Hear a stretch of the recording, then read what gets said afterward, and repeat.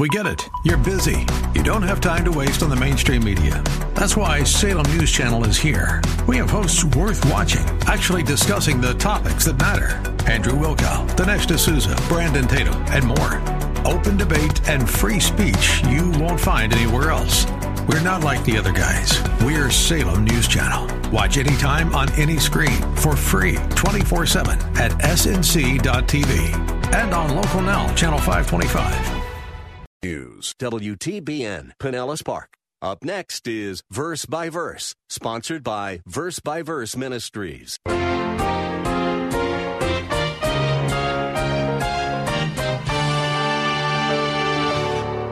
This is a man who, as a Jewish man living in that day and age, was under the tithe law. But he said, I'm going to give 50% of everything. That's generosity. That's generosity. And that's why Jesus said, today salvation has come to this house. It's so obvious that his new generosity evidenced a new heart. A new heart. A guy who was once stealing now is giving, and giving very generously. This is why the Bible often notes generosity as an evidence of genuine salvation. If we think generosity will bring us salvation, we have it backwards. The joy of our salvation makes us generous. Today on Verse by Verse, we will consider how generosity is the positive side of the 8th commandment. Pastor Steve Kreloff is leading us in a series of insightful lessons about the 10 Commandments. Pastor Steve is the teaching pastor at Lakeside Community Chapel in Clearwater, Florida. If you're following in your Bible, turn to 2 Corinthians chapter 8 as we begin the conclusion of Pastor Steve's 3-part message. Those who have been saved by grace are gracious in giving to others. And I'd like you to look at 2 Corinthians chapter 8, and if you'll keep your place there, we're going to refer to these chapters several times. 2 Corinthians chapter 8, beginning at verse 1.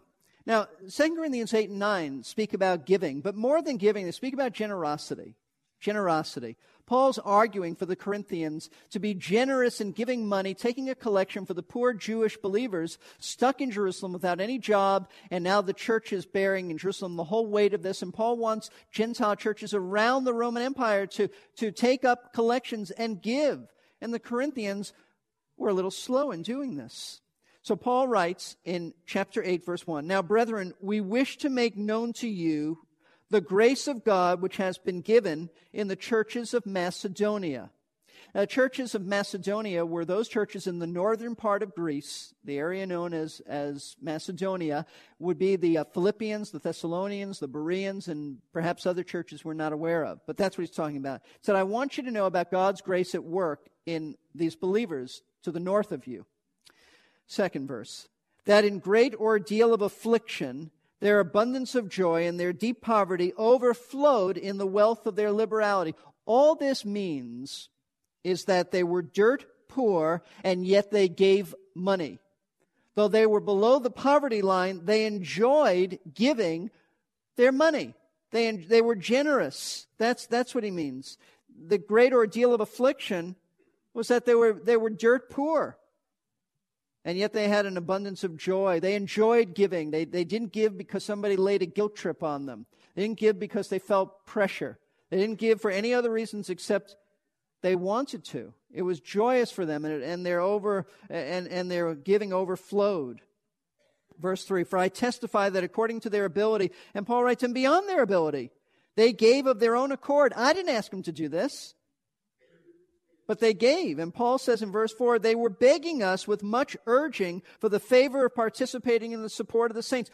Paul's probably thinking here, you know what, they're so poor we ought to take an offering for them. But they pleaded with Paul for the joy that would come into their hearts if they could just give. And Paul said, I don't even want them to give, but they pleaded and they were joyful about this. And that's a tremendous truth. Now, why were they such great givers? And by the way, I would add that the Corinthians were a much better, more stable financial position than the Macedonians. And yet the Macedonians have to put the Corinthians to shame because though the Corinthians had more money, they didn't give like the Macedonians. But Paul explains in verse 1 why they were such great givers. And we're not talking now that they necessarily gave more than the Corinthians, but they gave sacrificially. Proportionately, they were so much more generous.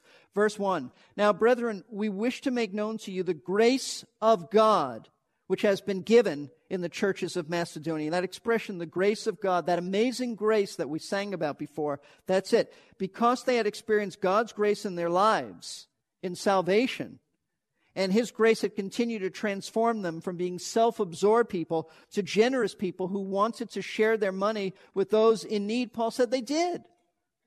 In other words, when God saves us by His grace, folks, He doesn't leave us alone to figure out the Christian life on our own and live out these truths in our own sinful ways. No, He doesn't do that. He begins to transform our character. He doesn't just save us and say, you're on your own. He begins to transform our character by His grace, and one of the evidences, not the only one, but one of the strong evidences of this transformation is that we want to share our resources with those who are in need. That's what happens. You know, perhaps the greatest illustration of this in the Bible is Zacchaeus. Remember that wee little man? That wee little man was he? Luke chapter 19. I remember being in Israel one time, and we went to Jericho, and there was a tree marked off that said, "This is the tree that Zacchaeus climbed." And I thought, I'll bet Elvis lives here too. I mean, that's amazing. And I might add, they misspelt the name Zacchaeus. I mean, if you're going to try to lure tourists to that, spell it properly. But Luke chapter 19, verse 1, speaking of our Lord, he entered Jericho and was passing through, and there was a man called by the name of Zacchaeus. He was a chief tax collector, and he was rich. Of course he was rich, because tax collectors were notoriously known for being crooks. They were Jewish people who were hired by the Roman government to collect taxes for them with the attitude, whatever you can get over and above the tax, keep for yourself. So they were corrupt. That's why a man like this would not have had many friends, if any. Matthew, I might add, was a tax collector too. But Zacchaeus, he was a chief tax collector. He was rich, because he was taking advantage of the poor. That's what this is about. Zacchaeus was trying to see who Jesus was, and he was unable because of the crowd, for he was small in stature, so he ran on ahead and climbed up into a sycamore tree in order to see him, for he was about to pass through that way. When Jesus came to the place, he looked up and he said to him, "Zacchaeus, hurry up, or hurry and come down, for today I must stay at your house." And he hurried and came down and gladly received him. When they saw it, they all began to grumble, saying, "He's gone to be the guest of a man who is a sinner." I would doubt if Zacchaeus had any other guests at any time. I would doubt that anybody wanted to go to his home, except maybe other corrupt tax collectors. So this was very, very special. Now watch this. Zacchaeus stopped and said to the Lord, "Behold, Lord, half of my possessions I'll give to the poor.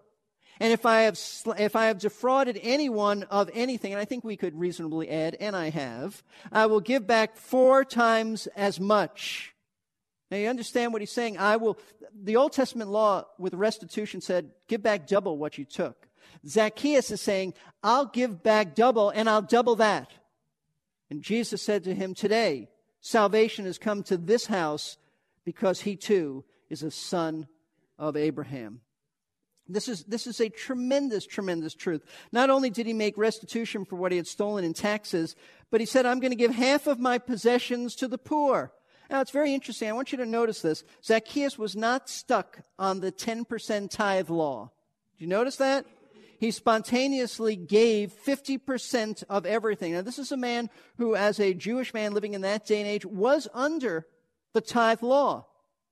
But he said, "I'm going to give 50% of everything." That's generosity. That's generosity. And that's why Jesus said, "Today salvation has come to this house." It's so obvious that his new generosity evidenced a new heart. A new heart. A guy who was once stealing now is giving, and giving very generously. This is why the Bible often notes generosity as an evidence of genuine salvation. 1 John chapter 3, verse 16, we're all familiar, at least most of us, with John 3:16. But 1 John 3:16 is equally as important. John says, "We know love by this, that he laid down his life for us, that we ought to lay down our lives for the brethren." This is how we are to do it. God so loved the world that he gave his only Son, and we are to love the world by laying down our lives for the brethren. But whoever has the world's goods and sees his brother in need and closes his heart against him, how does the love of God abide in him? Little children, let us not love with word or with tongue, but in deed and truth. John is saying you don't go around telling people you love them when they are shivering and they don't have enough clothing in the winter and they don't have food to take care of themselves. If you can, you give them a coat and you give them some food. That's how we demonstrate love. See, God's grace opens our hearts, folks, as well as our checkbooks. It's just the way it is. That's what happens. The question is, why is generosity such a revealing mark of Christians? Why is that issue so prominent in Scripture? I'll tell you why. Because God's grace is at work in us. And what is that grace doing? That grace is transforming us. We call it progressive sanctification. God's grace is progressively conforming us to the image of Jesus Christ. That is to say, that the good work that he began in you at the time of salvation, he continues to do that until you're with Christ, standing before him.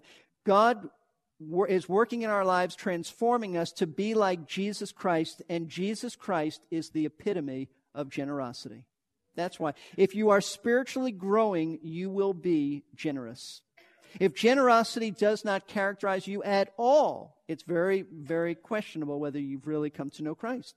In fact, 2 Corinthians chapter 8, verse 9.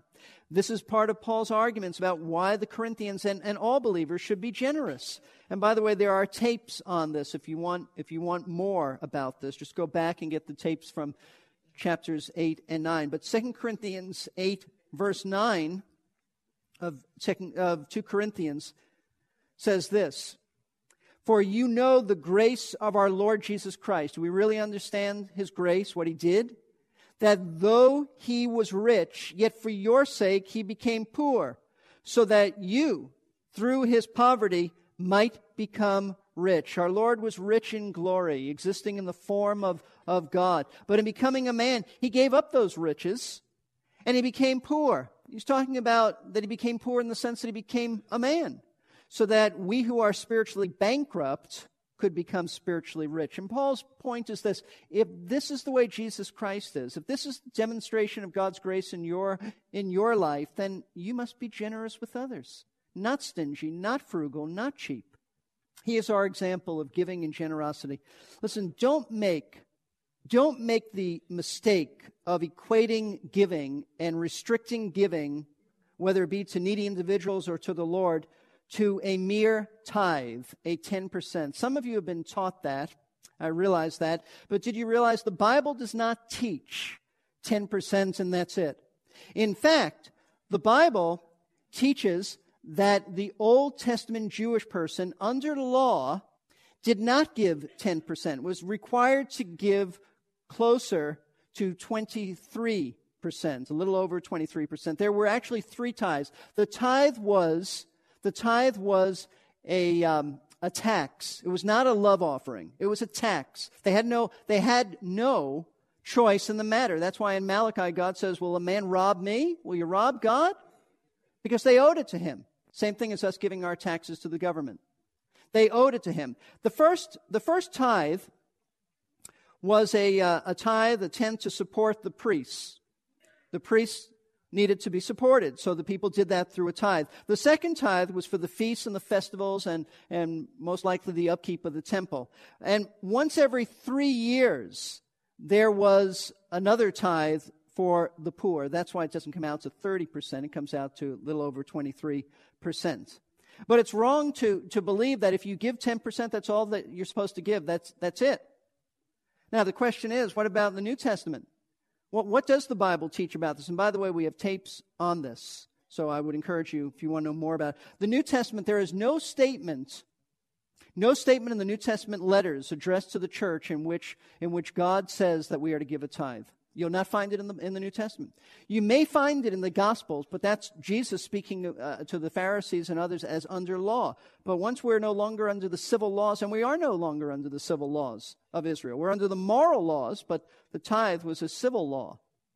Don't feel you have to do that but then be inconsistent and you don't have to keep the other laws. No, we're not under those laws. So how much should we give? How much should we give today? 2 Corinthians chapter 9. You want to know how much to give?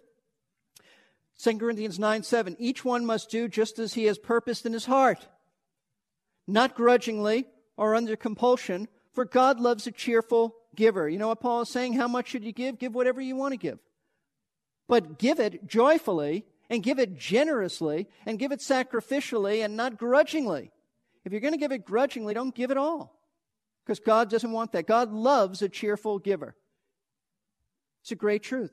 Give whatever you think you should give. So what if I just want to give 10%? Then just give 10%. But you're not under a law to do that. You're not under a law. That's a decision you come to.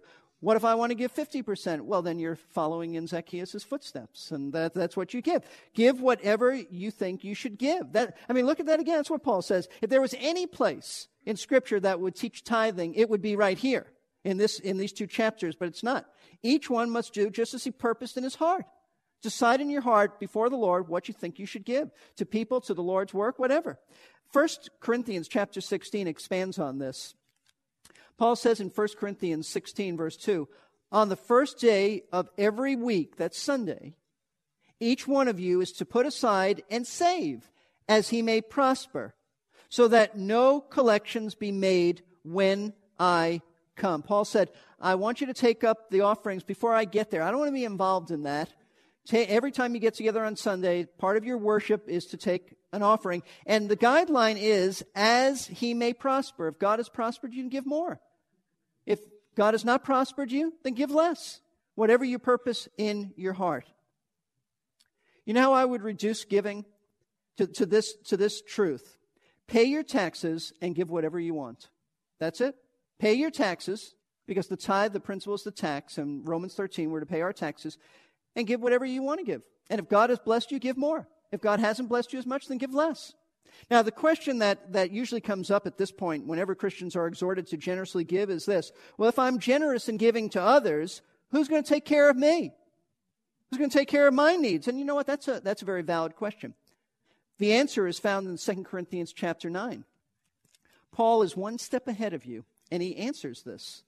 2 Corinthians 9. And I might add that if you were here with us as we went through 2 Corinthians, you know that Paul was personally a very poor man. Very poor. There were times he didn't have food, times he didn't have clothing that would keep him warm. Paul was very poor. Here's what he said. 2 Corinthians 9, beginning at verse 6 now. Now this I say, he who sows sparingly will also reap sparingly, and he who sows bountifully will also reap bountifully.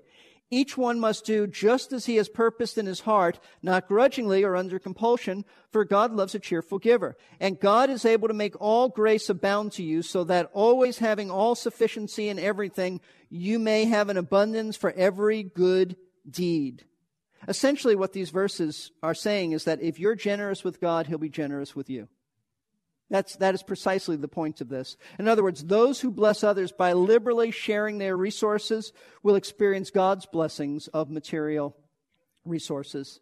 This, by the way, is not the same thing as the health and wealth and prosperity gospel. The prosperity gospel says that you should give so you can get a lot of money back and really be wealthy.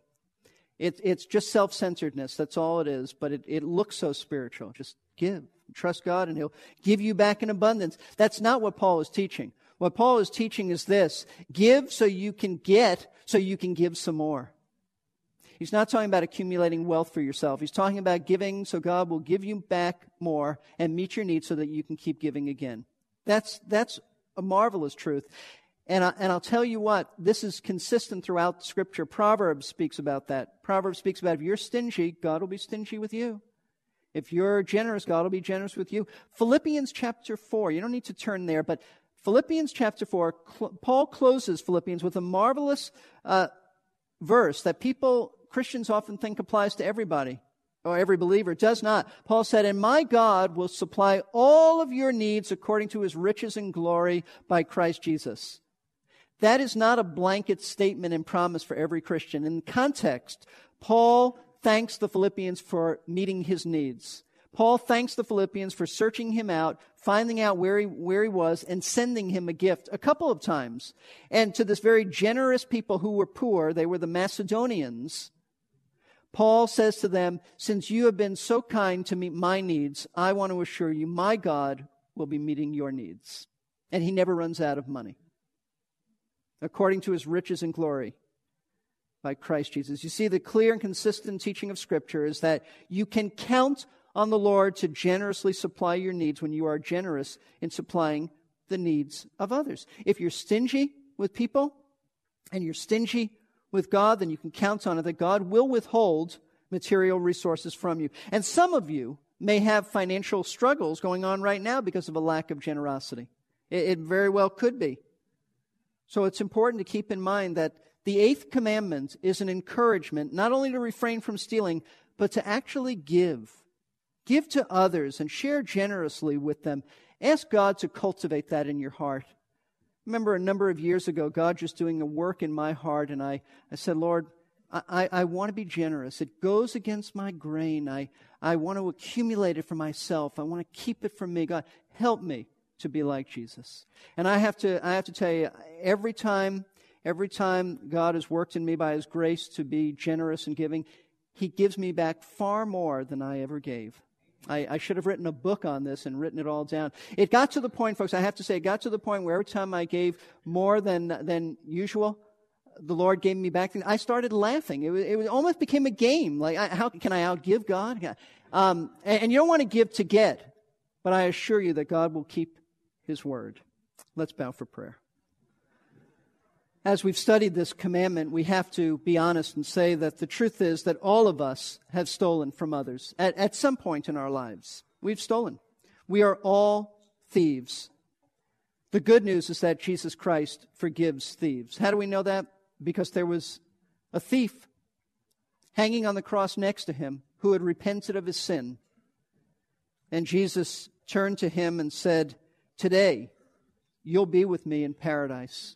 Today you'll be with me." Now, how could Jesus say that to a man who was a crook, a criminal, guilty? Because while on the cross, Jesus was bearing the full guilt of that thief's sins. Not just stealing, but all of his sins. He was paying the complete price, which was eternal death. Though innocent of ever stealing, Jesus was treated by the Father as a thief and a robber. He was treated because he bore the legal guilt for this man's sins. Jesus was treated as one who broke the eighth commandment himself, and yet he never did. Those who come to Christ for salvation are not only forgiven, but they are treated by God as if they were as righteous as Jesus Christ. Folks, that's the grace of God. Have you ever been forgiven? Forgiven of your thievery? Forgiven of your subtle stealing and all other sins? Have you ever come to the Savior to receive His perfect righteousness on your legal record? That's what happens. God treated Christ as if He was the worst of sinners. And the moment you turn to Him and trust Him as your Savior, God treats you as if you're as righteous as His Son. That's grace. If you're already a believer in Christ, the questions abound. Do you need to repay what you've stolen? Do you need to humble yourself and go back and make restitution? Do you need to return a book, a CD, clothing to someone? Do you need to speak to your employer about taking items that don't belong to you? It would be humbling. It may cost you some money, but it would be the right thing to do. Have a plan to start being generous. Implement it. Is there anyone you know who's hurting financially right now? Anybody you can help out? Work at being generous. Give that waiter, that waitress extra for the tip. Work on being liberal in giving. Work on cultivating that generous spirit and heart. Father, thank you for this commandment. Thank you that it is exceedingly broad, just as your word says. And Lord, help us to repent from the stealing that we've done in the past, and perhaps some have been guilty of it even to this day. Lord, deal with us on this. May we repent, make restitution, do what's right. And I pray that you'll help cultivate in each one of us the great spirit of generosity, because Jesus said it is more blessed to give than to receive. We thank you that you've given your life for us. We pray you'll draw to yourself those who still need salvation. And we ask this in your precious name. Amen. Amen. Thank you for joining us today for Verse by Verse. If you would like to listen again to today's class or catch up on any you missed, please visit our website, versebyverseradio.org. We hope you can join us for the next Verse by Verse. Pastor Steve will begin teaching about the next commandment. What does it mean to bear false witness against our neighbor? We will find out in our next lesson.